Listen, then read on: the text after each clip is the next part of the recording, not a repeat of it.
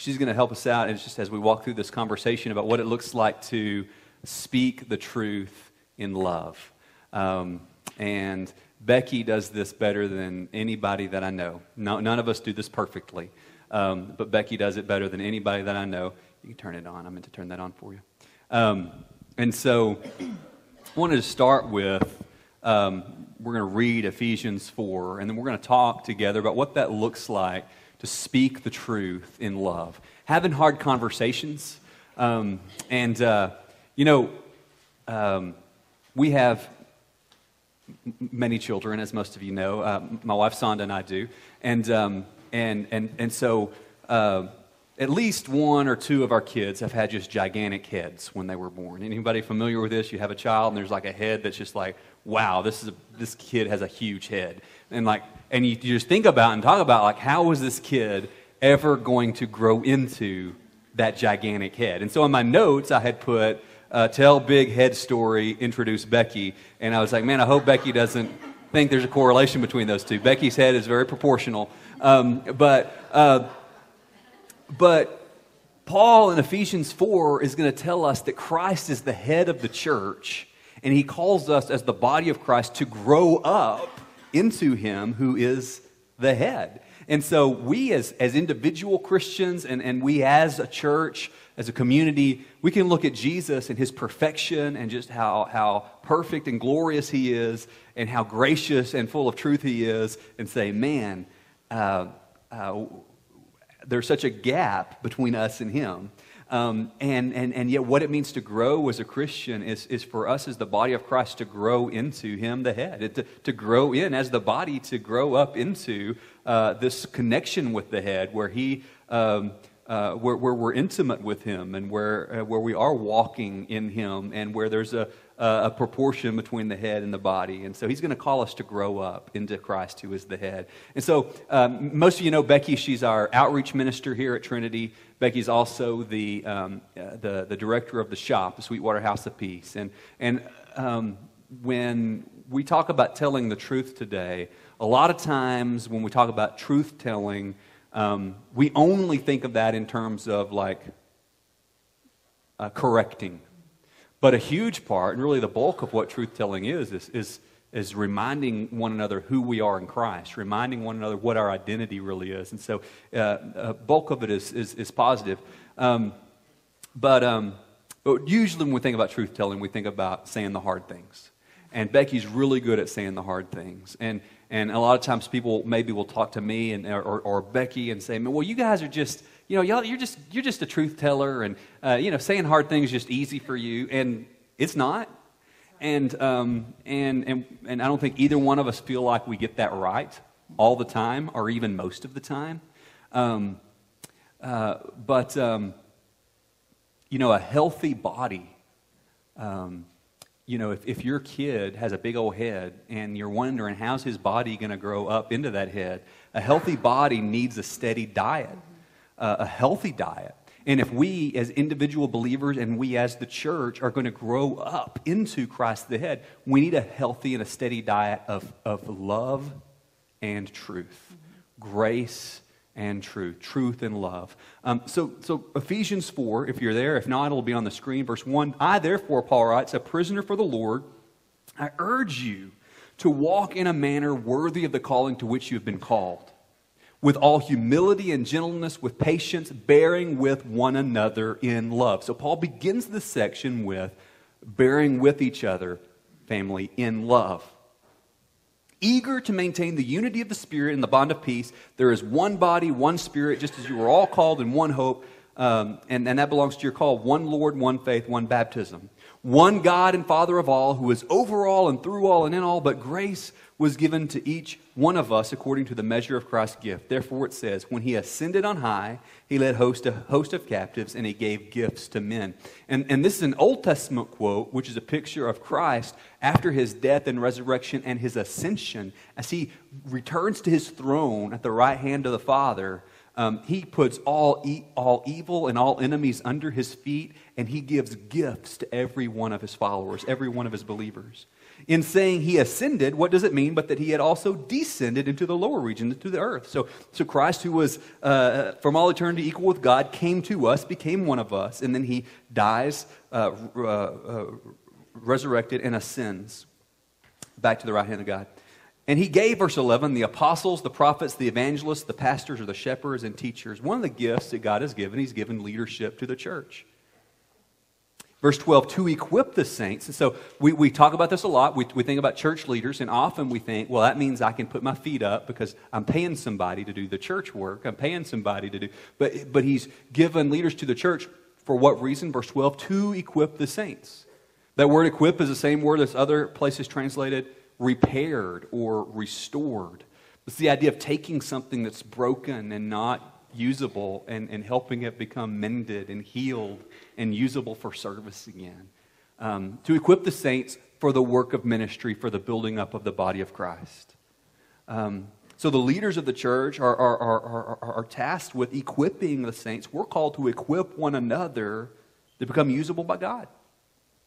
Until we all attain, verse 13, the unity of the Spirit, the unity of the faith, and the knowledge of the Son of God, to mature manhood, to the measure of the stature of the fullness of Christ. That's just amazing. So that we may no longer be children tossed to and fro by waves and carried about by every wind of doctrine, by human cunning, by craftiness and deceitful schemes. He says, I don't want you to be children who just believe everything you hear. I don't want you to be children just torn and tossed here and there.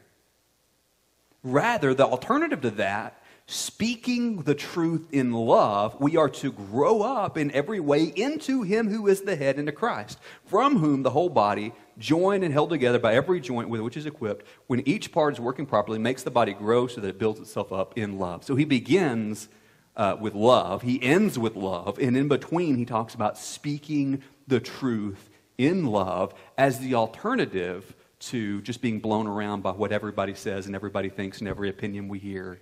And the result of speaking the truth in love is that we become mature. So as in our culture that we're trying to develop as a staff, how do you see us, Becky, practicing this speaking the truth in love?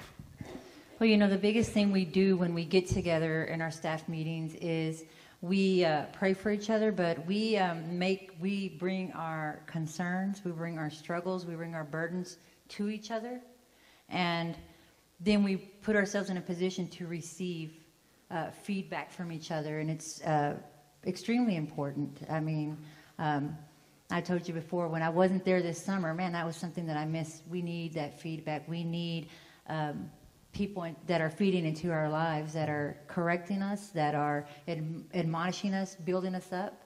And so I feel like we could go to anybody on this staff and we could get the correction that we need and the admonishment that we need to just move forward. And Becky used that word admonishment, which that's from like Colossians 3:16, how we're rooted and grounding in love, teaching and admonishing one another. And that word admonishing isn't something like a word we use a lot, but it's this idea of urging one another towards God's best. Yes. Or it's the idea of warning one another, hey, the path you're on doesn't lead to something good. So if you're a parent or a grandparent and you see your kid going like to touch something hot or to put their finger in the outlet, you admonish them. No, don't do that. And you would, if you're a doctor, there's Chuck talked about his doctor admonishing him. You need to exercise. You need to lose a little weight.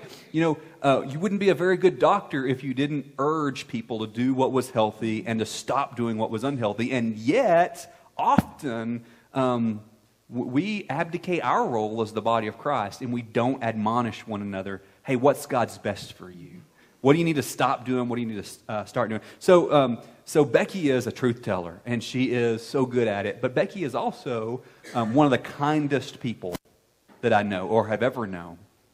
A truth teller, another word for that might be a prophet. Paul talks about prophet and here in Ephesians 4:11. That doesn't mean somebody that predicts the future necessarily. In the New Testament, that's somebody who takes God's word and just speaks it authoritatively into daily life, applies it to daily life. So what drives you, as somebody who speaks the truth, even when it's awkward and uncomfortable, what drives you to do that, Becky? The biggest thing that drives is love. Love, grace, a desire to transform. I am I understand what was done for me. And it included the grace and the truth. And because of that, I was transformed. And if I love God and love others the way I say I do, then I should do the same for others. So love is my biggest motivator. Yeah, love, remembering that, man, God's done something in me. And I want to see God do great things for other people. There's nothing special about me. God did it in me. He can do it in you. And also, just a desire to see God honored drives someone who tells the truth, a desire to honor God. So what if somebody says, I'm a grace person, or I'm a truth person, I just tell it like it is. Or I'm a grace person, I just want to just be sweet and cuddly to everybody. What would you say to that? Well, I'm going to quote John 1:14. The Word became flesh and made his dwelling among us. We have seen his glory, the glory of the one and only Son who came from the Father, full of grace and truth. Jesus was full of grace and truth. It wasn't grace or truth, grace then truth. Grace and truth together at the same time. Grace and truth are both part of the gospel. So if you're only sharing part of it, you're not sharing the entire gospel. So I always say, if I tell you that Jesus died for your sins, that's truth. If I say Jesus loves you, that's grace. But if I tell you that Jesus loves you so much that he died for your sins, that's truth and grace. They go together. Yeah, we put the whole message together with grace and truth. And you know, think about Jesus. I mean, who's more gracious than Jesus? And we're told Jesus is the way. He is the truth. He is the life. Jesus is truth. And he doesn't shrink back from sharing the truth or having hard conversations with anybody. And yet, who's more gracious than him? Grace and truth are met in him. And with the Holy Spirit, the Word of God says that the Holy Spirit is the Spirit of truth. But we're also told in God's Word that the first fruit of the Spirit is love. And so if we're Spirit-filled people, Spirit-empowered people, then God's Spirit is going to be giving us a desire and a drive for truth, and he's going to be producing love in us. John Stott said, truth becomes hard if it is not softened by love. Love becomes soft if it is not strengthened by truth. And that's really what we're trying to say. We can't divorce these two. They go together. And if we're going to be healthy, we need a steady diet of love and truth. And so, again, when we talk about speaking truth, we normally think about having hard conversations, confronting, correcting. And so we're going to start with that. Proverbs 27:6 says, "Faithful are the wounds of a friend, profuse are the kisses of an enemy." I mean, there's times in our life when we need that kind of good friend that isn't just out there talking about us behind our back, but's willing to come to us and say, "Hey, I see the direction you're on right now, and man, this isn't good. This isn't God's best for you." In my life, there have been people that have loved me enough, and continue to be people that have loved me enough to be that kind of friend. And it never feels good in the moment to receive correction, but it's part of being a disciple. So let's start with that confronting or correcting part.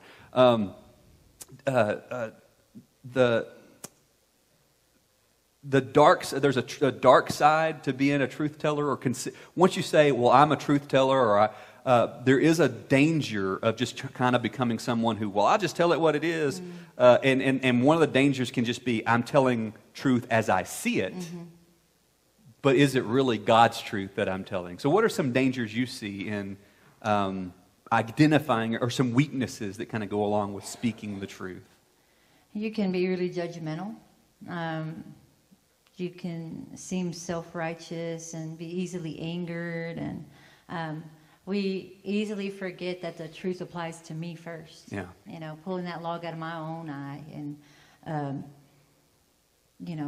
sometimes it's hard for people. You seem sometimes unapproachable. Like, I feel like I sometimes seem unapproachable because they're like, "Oh gosh, what is she gonna say?" Just feel, you can just sometimes just get really judgmental and really angry and just really self-centered. Yeah, and the people that I'm in some of the deepest relationship with, that often can be the people that I do that the most with, and then it can do some of the most harm there. And another kind of one of those weaknesses is that people can come to expect a lecture or a preacher voice. Sonda banned the preacher voice from our house years ago. She said, "Do not speak to me in a preacher voice. You're not preaching to me. And so it can make us like, it can make you seem unapproachable if the only feedback people hear is corrective. So how do I know if I'm a truth teller or if I'm just a jerk? And somebody said in the first service that I'm just a jerk, so we'll take that. But how do I know if I'm a truth teller or if I'm just being a jerk? What are some signs? Well, if you like telling people the truth, if you like confronting people, if that's what you wake up liking to do, you're a jerk. You know, you're not a jerk, but that is not what it means to be a truth teller. You know, if you have a trail, this is my thing. If I have a trail of like broken hearts behind me and like messed up people behind, then I've been a jerk. You know, and so it's not something that you should enjoy doing. And if it's something that if you're always looking at what you can correct in somebody, then yeah, you're probably a jerk. Probably a jerk. You might be a jerk. And one thing is, am I speaking truth in the context of relationship? Is there trust? Have I earned the right to correct? And so we're not called to just go around and just police random people. But the people that we're in community with, whether that's your life group, your coffee group, your workout group, or your marriage, your close friends, your family, there's people that you're in relationship with, and we got to ask ourselves the question, like, have I earned the right to correct, or do I need to work on earning the right to do that? Am I humble? Is there humility? Do I acknowledge that, hey, I'm not perfect. Sin has ensnared me also. If I don't acknowledge my own depravity, then and my own need for Christ, then I'm just being a jerk. Do I use truth as a weapon? Do I twist and use things just to kind of get my way? And then am I saying it in the right way? You know, there's a lot of times that I might say the right thing, but I say it the wrong way, and then you sacrifice the impact you're trying to make when you lash out or you just blow up or you say the right thing the wrong way. And so, where do you, as a leader, as a Christian, when it comes in this area of telling truth, speaking truth in love, where do you experience like shame in this area?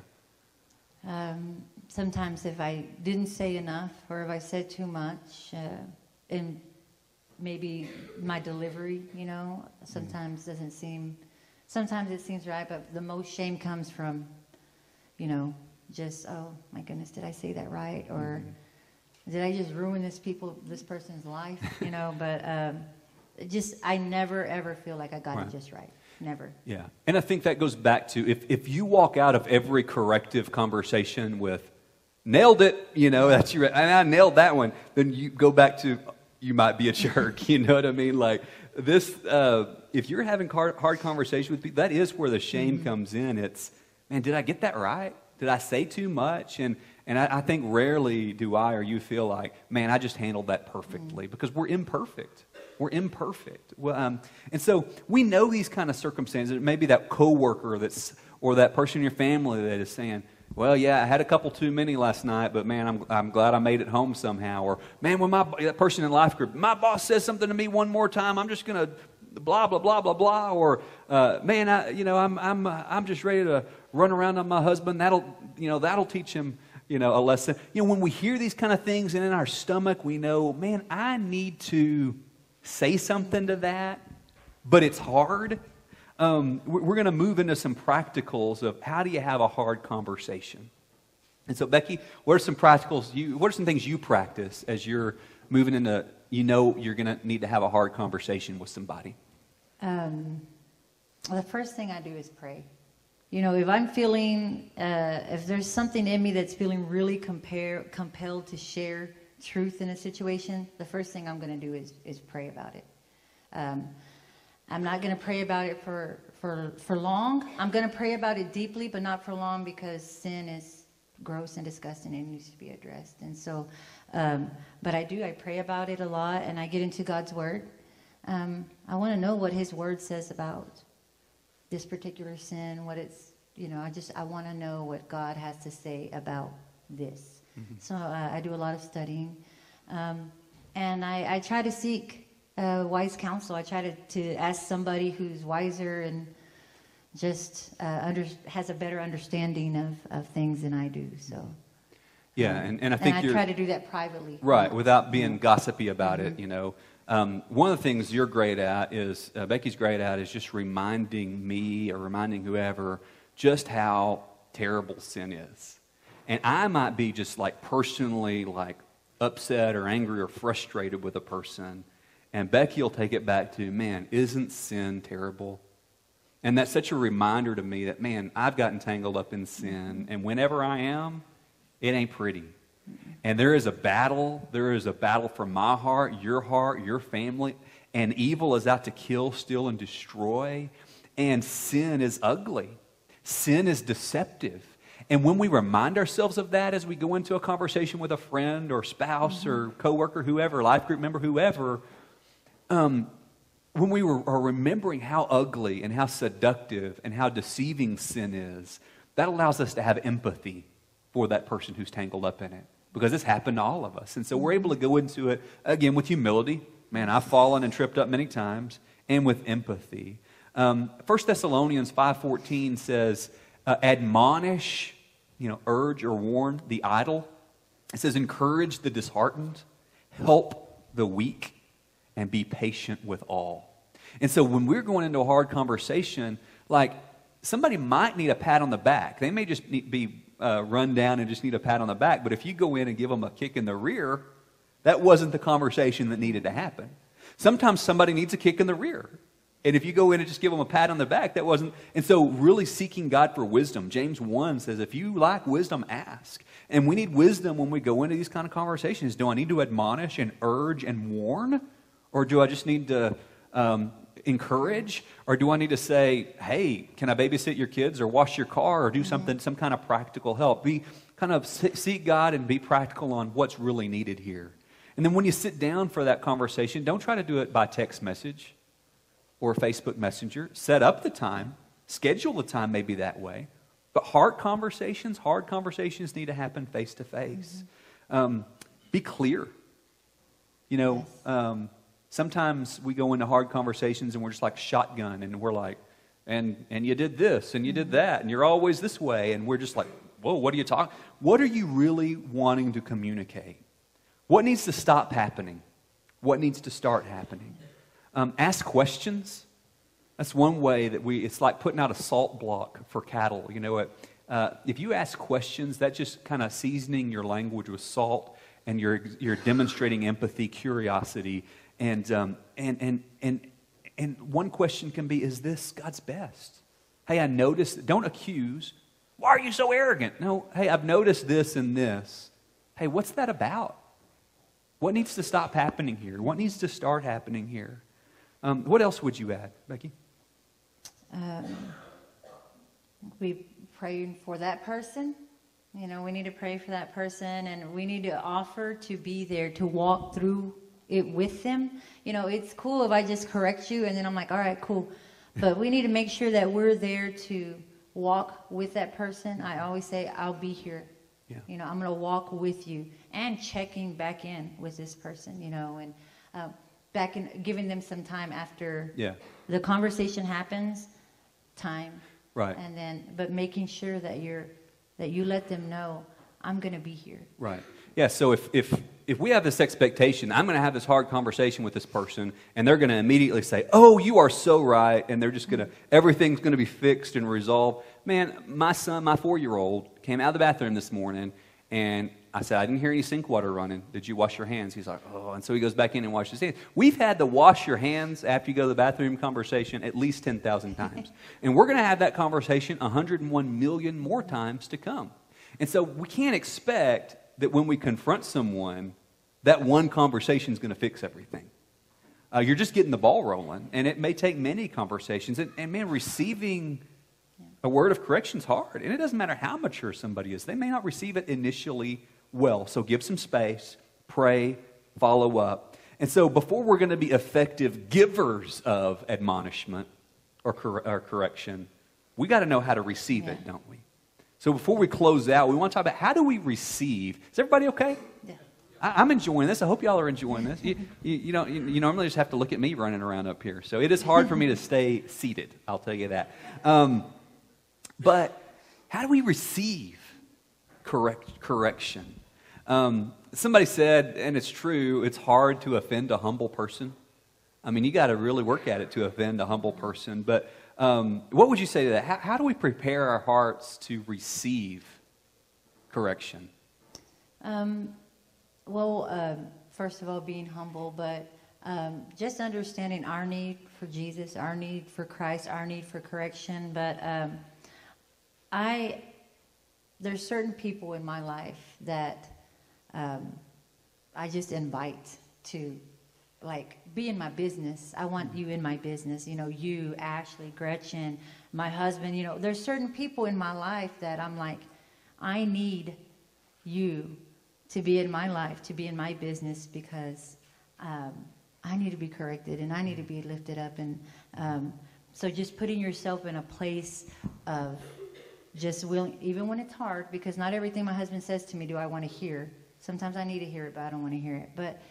But being willing to hear it anyways, receive it anyways. So, and then just being in God's Word, consistently being in God's Word. Yeah. But just having that invitation of letting people come into your life, speak truth into your life, speak life into your life. Yeah. You know, and so. So that might be a question for you. I mean, are there people that you've given a green light to just tell you the truth as they see it? Yeah. Are there people you've invited into that? Are you plowing your heart with God's Word? Are you plowing your heart toward humility? One thing I would say is that nobody confronts perfectly. And so here's what often happens. Maybe somebody offers a word of correction to you, whether it's pastor, friend, spouse, whatever, and maybe they don't do it 100% correctly because they're human. Yeah. You know, if they're a jerk, okay, well, there is something to work out there. But maybe they don't do it perfectly, and then we're tempted to make the issue, hey, you didn't do that right, rather than, okay, what was the truth that we're trying to communicate? And so hear the truth in it. Like if you walk up to me after the service and say, you know, nowhere in anything you said did you make any sense.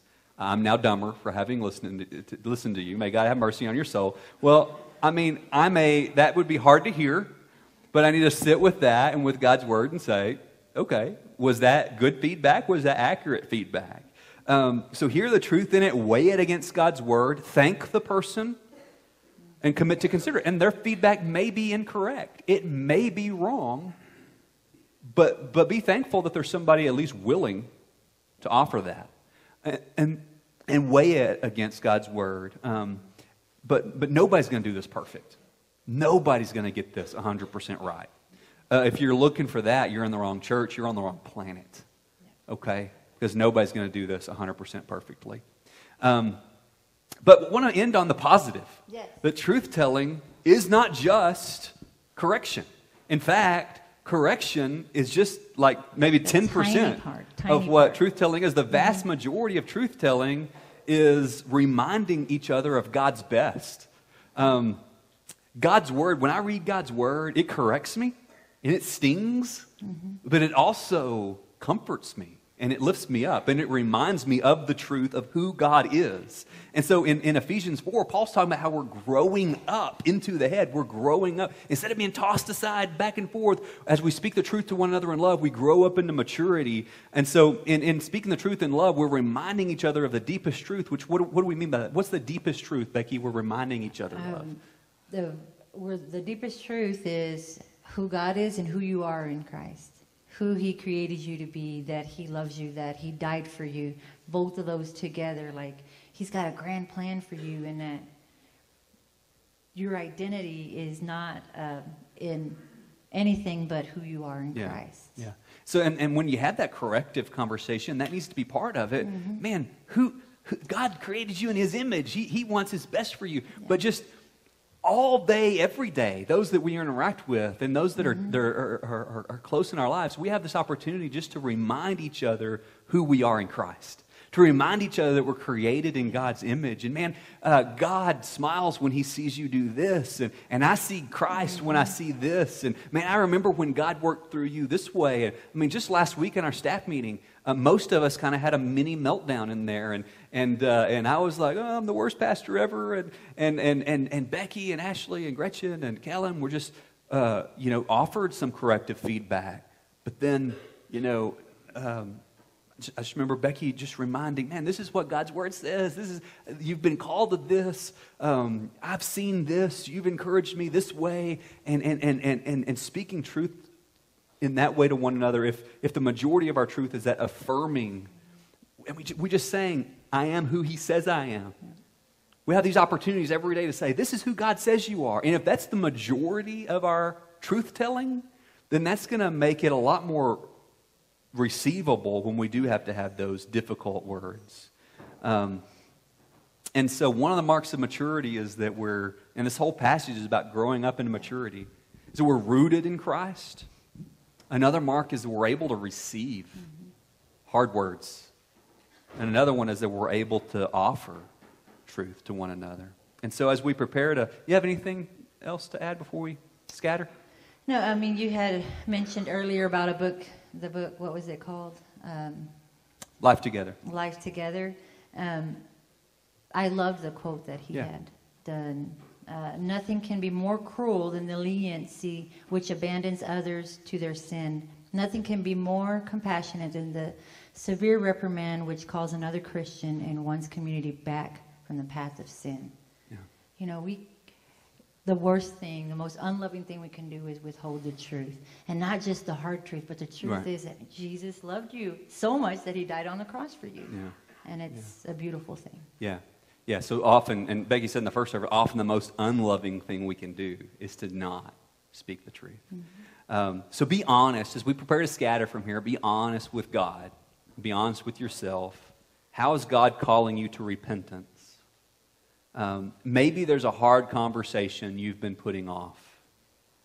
If you're reluctant to speak truth, even if it's just if you're reluctant to affirm people, sometimes the hardest truth to speak is, man, I see God at work in you. And, it can be hard to do that.